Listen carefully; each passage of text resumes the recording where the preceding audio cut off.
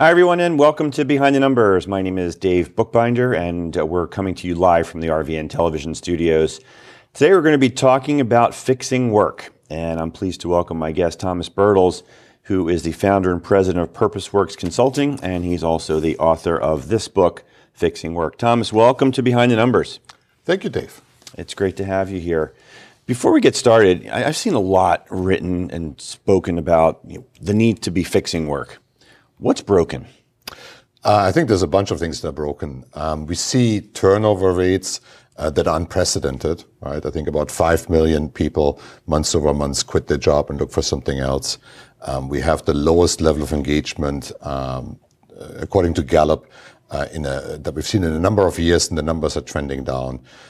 And I think the pandemic, has led a lot of people to really question the role of work in their life. And so I think there's really a crisis going on when it comes to work. Yeah, and we're going to unpack that. But I think before we do, let's talk just a little bit about your background and what makes you an expert in the idea of fixing work. Sure. So, I started my career in an industrial company called ASEA Brown Boveri, ABB.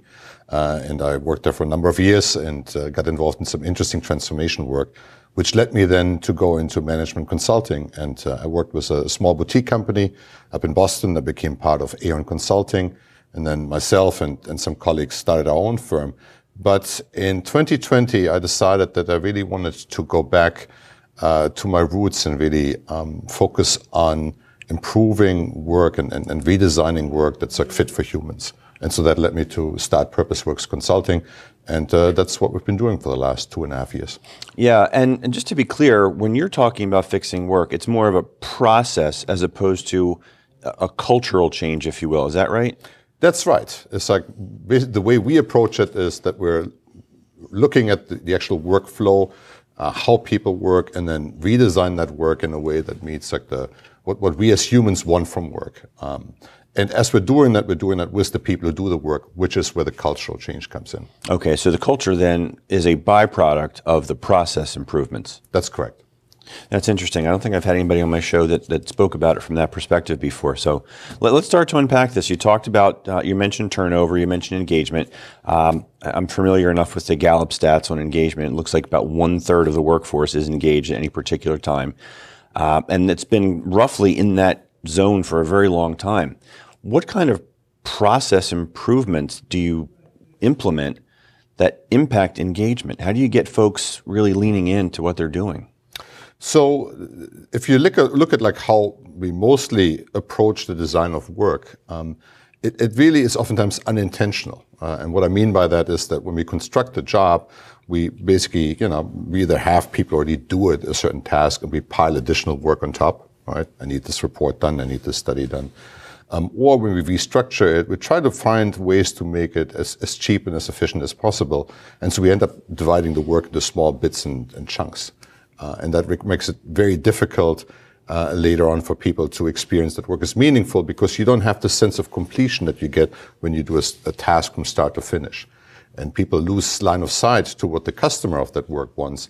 And so as a result of that, people really don't feel a sense of accountability either, right? And so what we're doing when we're redesigning work is we're trying to understand what's the entire job from start to finish and try to sort out how we can get a person or a team to do the whole task and basically be directly connected to a customer. And research has shown for the last 6 decades that if you do that, if you give people a whole job to do, that increases their motivation to experience this work is more meaningful. Yeah, sure. I mean, I can certainly relate to that. Early in my career, just learning the ropes in the valuation consulting space, many of the junior analysts, including myself, were kind of constrained to be doing one particular piece of the puzzle. And we never got to see the big picture until further down the road. And that certainly was frustrating. So I totally get that part.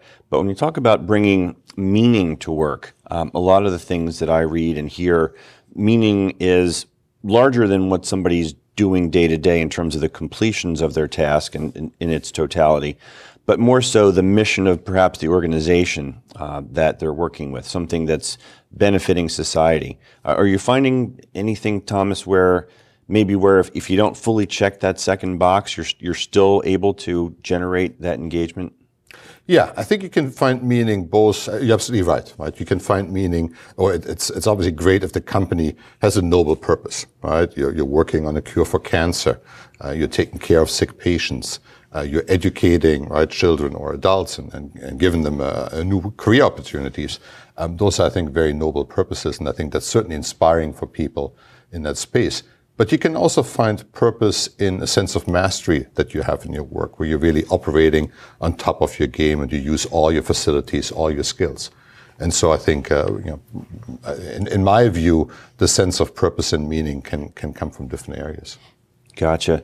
You mentioned turnover. I want to talk a little bit about turnover. So obviously during the pandemic, we experienced a great resignation. Turnover rates, I don't think, were ever higher. Lately, I'm reading that the Great Resignation has turned into the Great Regret. What are you seeing currently in terms of turnover post-pandemic? Yeah, I think it's starting to settle down because, right, people realize that the grass is not always greener, right? And I think the issue is that when we have poorly designed work, and people realize that the work is not satisfying and they go somewhere else, they're oftentimes attracted by the promise where the company says, right, we've got a great culture, you have a lot of autonomy here, you can do all these things. But then reality as you go into that organization is that autonomy is oftentimes very restricted. And what the job description says or what the job ad says doesn't really reflect the reality of what you encounter when you take that role. And so I think then people realize that, it's kind of like we're all just cooking with water, so to speak, right? Mm-hmm. There's no real difference. But I think there's also some companies who are approaching this differently and who are constructing jobs that are really worth doing. And I think that then becomes a competitive advantage because people don't leave a well-designed job. If you have a job that gives you meaning, where you have autonomy, where you know that you're performing at a very high level, why would you leave that job for a job that's more fragmented, where you don't have that much autonomy and where you don't know how you're doing? Yeah, and I just want to continue the thread on the connection between the job autonomy, the process, and the culture piece, because they say, and it's been documented, that most people don't quit their job, they quit their boss. So in circumstances where you've got a good process, but there's tension between the employee and their supervisor, what's been your experience there, and how do you build that bridge? I mean, obviously, the manager plays a huge role when it comes to how we see the job. But I think all these studies or many of these statistics, I think, tend to overemphasize, the role of a manager. And I think it's like if the job is not well designed, then the boss becomes an issue. But if the work is well designed, then oftentimes you can do the entire work from start to finish and be self-directed, and you don't really need your boss to tell you what to do, when to do it, how to do it, and to check whether you've done the work. Right? So in my experience, if you design the work well, then it allows for people to really be self-directed and self-motivated, and that reduces the need for supervision, which can also be very profitable for companies because now you don't need layers and layers of supervisors to make sure that people do the work. Yeah, and we're going to explore the ROI of these process improvements in the second segment. Thomas, for folks who are watching and listening, if they want to learn more about you, how they can work with you, where they can get the book, how can they do that? So they can go to www.purpose.works. That's our website. And they can also visit www.fixing-work.com to learn more about the book. Awesome. We've only got a few minutes to go here, figure roughly around 3 minutes, but I want to sneak in one more question before we got a break for a commercial to kind of tee us up for the second segment. And that is, why should we care? Right now, there may be some folks watching and listening who may be thinking that the economy has taken a turn. We're no longer in that period of great resignation. The power, if you will, has shifted back to the employer. Why does this matter? Well, I think there's a number of reasons. One, employees that experience work as motivating tend to be a lot more productive than employees that don't, right? And I think that intuitively obviously makes sense, right? If you're engaged in your work, if you feel connected to the purpose of the organization, right, you're going to have a different output than if you actively disengage and you can't wait to get home. The second thing is, I think, the cost of turnover. if you take like a typical knowledge worker job, let's say, a customer service manager, or something along those lines, most HR managers estimate that the true cost to replace a worker like that is about 1 to 3 times the annual salary. Yeah. And that makes sense, right? Because you hire people, it takes them 6 months to come up to speed and become productive. During that period of time, other people need to help out and provide training and education. And obviously before, you even get to fill that position, right? Oftentimes the job sits idle for 3 to 6 months, so the colleagues have to jump in. And it puts a strain on the existing workers. So I think those are real numbers. Now the problem is that you don't see those numbers on the P&L. I mean, you're a valuation guy, right? And so you look at the numbers, but I think one of the real problems is that it's like the cost is hidden all over your profit and loss statement, and it's not nicely captured in one part, which is why a lot of managers really don't see the pressure to take action. Yeah, and like you said, in my world, I valued human capital throughout my career, and what you're talking about in this cost of turnover, I refer to as the intangible within the intangible.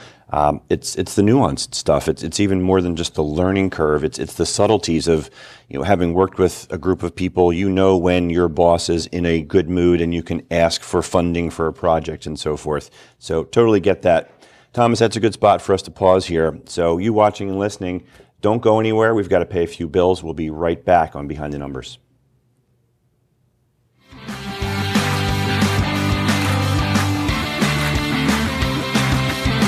What makes a Wawa Club? Is it the crispy bacon on the turkey BLT? The endless layers of flavor of the buffalo chicken salad? Or is it a secret handshake? Nah. At Wawa, there's a club for everyone. Find yours today. We ride for those who died. The Police Unity Tour and RVN Television is bringing to you a show called On Your Honor, Straight Talk. And I'm your host, Patrick Monturi. I am a retired police chief from Florham Park, New Jersey, and I am also retired from the National Law Enforcement Officers Memorial in Washington, D.C. I am currently, for the last 27 years, the CEO and founder of the Police Unity Tour. And this show will bring to you straight talk about law enforcement, the actions and heroism that is provided to you, the citizens of the United States, as well as their actions in falling in the line of duty, as we could see some of the stories that surround that. Again, please watch us on RVN Television and be safe. Take care. At Jersey Mike's, they slice your order fresh right in front of you. And let me tell you, watching that can send a rush of emotions through a person. Excitement, impatience, baby-like wonder, indecisive, anticipatory chewing, nerves pacing, happy claps, and finally, jealousy, because that's this guy's sub. I should order one. Good idea. Sliced right in front of you. It's a Jersey Mike's thing. A sub above.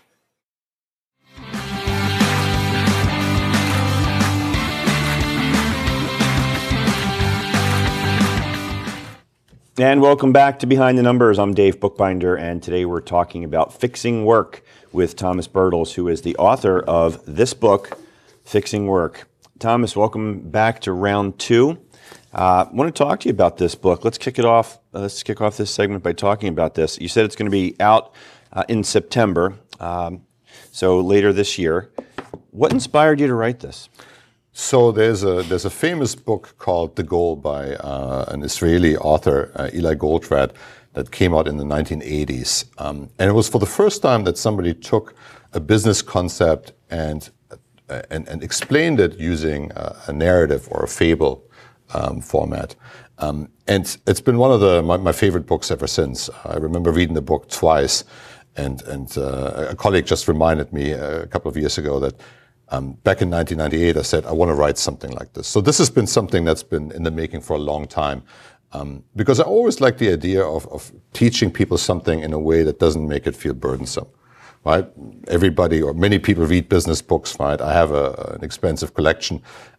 I also have to admit that I barely make it past page 20, right? Because they're long, they're dry, they're tedious, and they're all kind of repetitive. So I like the idea of like taking a real story that people can identify with and basically paint a picture of like what's like a normal middle manager in a normal company in America could do to create a better work product.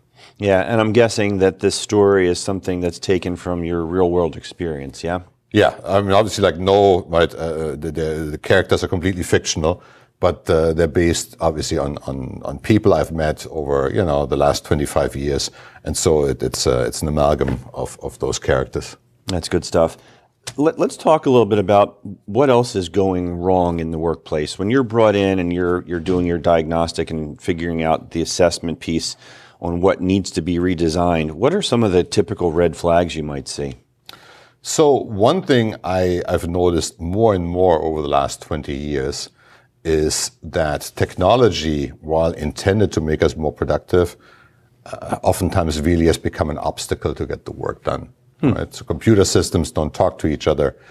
And so we end up using humans as like the middleware between these systems, as human interfaces.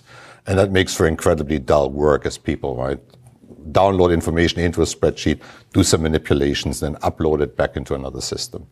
I think another aspect how technology has negatively impacted the work world is that a lot of work when it comes to like white collar work gets done via email or via Slack messages.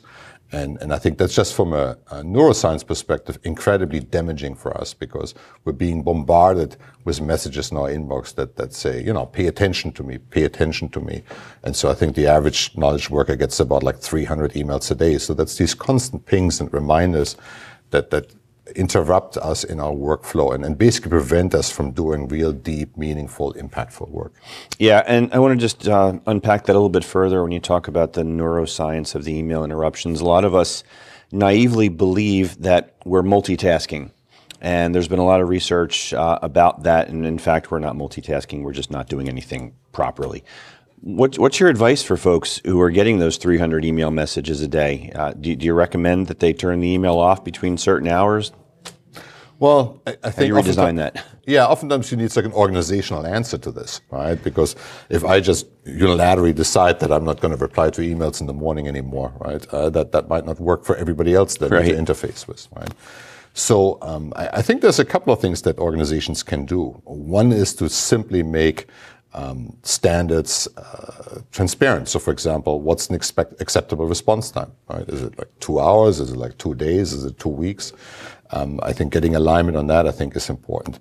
The second opportunity is really to take to get the work out of email into a different system that allows people to avoid these constant interruptions. And there are some really, smart workflow systems, collaboration systems that enable that. People sometimes call them Kanban boards, where basically you put all the information, so like on a little cart, right? Yeah. And then, you have little stand-up meetings and people decide what to do next and they can go off and do this. Whatever it is, I think the important part is just to intentionally design it with the needs for humans in mind, with the human needs in mind. Yeah. I want to talk a little bit about the drivers of motivation. You alluded to some of the things in the first segment in terms of getting work in a meaningfully constructed way where it provides meaning to the individual. But since you mentioned neuroscience, let's explore psychology. What are the real drivers of motivation beyond what you already talked about in terms of that workflow structure? Yeah. So one is, I think, it's like the meaningful work in itself, which is, I think, that has a couple of components, right? As I mentioned earlier, to be able to do a task from start to finish, right? That gives people the sense of completion, or it's like a detect that says, I've been successful. The second element is that you're able to use a number of different skills, right? So you can use your thinking skills, your planning skills, your communication skills. So if you kind of like take the classical example of manufacturing work on an assembly line, right? People just tighten one screw, right? It's incredibly monotonous and people get really tired of it. So the more you can use a diverse set of skills, the more motivating you'll experience that job. The third part is, does the work serve a larger purpose? If other people rely on you doing this work is very important to others. That enhances this sense of meaningful work. The second major area is autonomy. And we as human beings, we're really wired to have degrees of freedom And so, right, if you're put into a situation where that autonomy is severely constrained, you're not going to experience that job as very motivating. On the other side, if you have a job where, you're empowered, your boss trusts you, that's going to increase your sense of intrinsic motivation. And the third piece is knowing how you're doing, knowledge of the result. Yeah. Right. So the example is, I think, right, if you're playing golf, for example, right, you hit the ball, you see how far the ball went and you know what to do next. Right. Whereas if the work is not well designed, you don't get that feedback. So it's a little bit like you're bowling blindfolded, right? You roll the ball, you knock over some pins, but you rely on somebody to tell you which pins you knocked over so you can adjust your performance. Got it. I don't want you to give away any secret sauce here, but if you could, can we talk a little bit about what goes into the process of redesign? I want to give the audience a feel for what it might be like to work with you and how you go about setting businesses up for success. Sure. So the first step typically is to just get your hands around, like, what's all the work that gets done, all right? And so let's say we're working with a department, let's say an accounting department, and so you really start out with like making a list of all the tasks that people do, and that's oftentimes eye-opening in itself, right? Because there's all these little bits and bobs of work that people are oftentimes not really conscious of, right? We got to run this report, right, on the 3rd of every month. We got to copy data from this database into another database. And the second part is then to understand how much time and effort goes against that. And again, that's oftentimes a real eye-opener because people realize that, they have the equivalent of 4 people just copying data into a spreadsheet. And so oftentimes you see opportunities to eliminate silly, non-value-added work right away, right from the get-go. And that frees up time to do more meaningful work. Yeah. Right. And then from there on, you can, right now you look at the workflow, and you basically try to figure out, like, is there a way that one person could do the whole job from start to finish? Or maybe a small team that works like hand in glove, right, could take care of the entire work product. And once you've done that, so maybe now you have like 3 little teams, right, that handle, right, the entire affairs that a client might have with your organization. And then you could say, you could align those people directly to those clients or to those segments, right? So they have a direct line of sight, direct accountability. How long does it typically take to go through a process like this? It can go as fast as 3 to 4 weeks, and it go as long as 6 to 9 months if you're dealing with like an entire organization. So I'm currently working with a client that's about 1,000 people, and so we're getting towards month 7 of the engagement, and we're starting to implement things. Yeah, and just to go into the numbers, coming out from behind the numbers, if you will, pun intended there. I want to go a little bit deeper into the ROI. You alluded to it in the first segment about reducing turnover. Besides getting a workflow that's more organized and efficient, what other benefits can companies expect to receive from doing this? So one is that you oftentimes get a better customer experience, a dramatically better customer experience, right? Because instead of dealing with 7 different people and being transferred 19 times, right, the way we redesign the work, you oftentimes have like a single point of contact that can address a lot of the questions that you have, right? So that creates a better customer experience. The second thing it does, it actually delivers a real cost reduction because you oftentimes don't need as many managers and supervisors to make sure that people do the work. And that can be quite substantial. And oftentimes, so when you ask people to do a whole job, something from start to finish, oftentimes that also requires that you pay them a little bit more because they take more responsibility, right? Yeah. But that's more than offset, I think, by the savings that you get by requiring less managers and supervisors. It's like in my experience, in a lot of organizations, the average span of control is 2 or 3 people, right? So every manager has like 2 or 3 direct reports. If you go to motivational work design, you can oftentimes broaden that extensively because people need less supervision. So maybe now you just need 1 manager for every 15 people. Yeah. Thomas, for anybody who's watching or listening and wants to work with you, how can they reach out to you? So the easiest way to reach out to me is go to our website, www.purpose.works, and shoot us an email, or you can reach out directly to me at Thomas, Thomas, @purpose.works, and send me an email. Awesome. Thomas, can we talk a little bit about agile decision-making and how that impacts the redesign of workflow? Absolutely. So agile decision-making, one way to look at it is simply, right, who gets to make the decision? And in many organizations, right, decision-making has become fairly concentrated at the top, right? So So it requires to escalate, right, things all the way up the food chain and then get an answer, and then it cascades all the way down again. That becomes a very slow process. I think the easy way to see that is just to think about, like, how long does it take, for example, to get approval for hiring a person, right? Adding a headcount. And in most organizations these days, right, it goes all the way to the top of the organization, because we're really, really quite worried about, right, adding more headcount and more cost to the organization, because unfortunately that's how we tend to look at employees as a cost.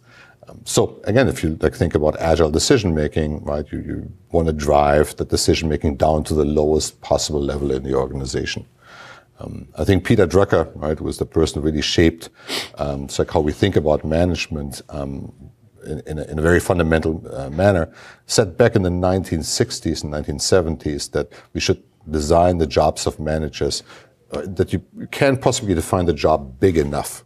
Right, so you should always strive to make the job as big as possible and give that person room for growth. And I think if you take that piece of advice, right, which we gave us like 6-7 decades ago, and you look at what people actually do, we're doing the polar opposite, right? We're creating all these jobs, and we're taking all the authority and all the decision making out of it. So the idea is really to move the decision making as close to the customer, as close to the point of impact as possible. And companies do that. I mean, Southwest Airlines, I think, is famous for giving their gate agents enormous autonomy in terms of doing the right thing. Yeah, we've got about 90 seconds here, so you're on the clock. But I want to give you a last word in terms of giving the audience an opportunity to understand some tips or actions that they may be able to take.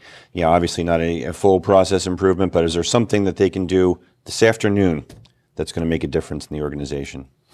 Yeah, I think one thing that they might want to do is really take at some of the workflows that they have and look at how many people are involved to do the whole job from start to finish. And if that answer is 10 or more, that might create an opportunity to redesign the work. Excellent. Thomas, we are out of time, but I want to thank you for joining us today on Behind the Numbers. Thank you so much for having me, Dave. It's been a pleasure. And we've been talking with Thomas Bertels today, who is the author of this book, Fixing Work. Make sure you grab your copy as soon as it hits the market. Again, my name is Dave Bookbinder, and I'm the one that my clients turn to when they want to know what their most important assets are worth. I'm also the author of the New ROI series, Return on Individuals. You can check me out at newroi.com. And I want to thank you out there for watching and listening. We can't do this without you and your support. Please crush that subscribe button so you stay in touch with all that we're up to. We typically drop a new episode every week. That's all we have here for today. We'll see you next time on Behind the Numbers. Take care, everybody.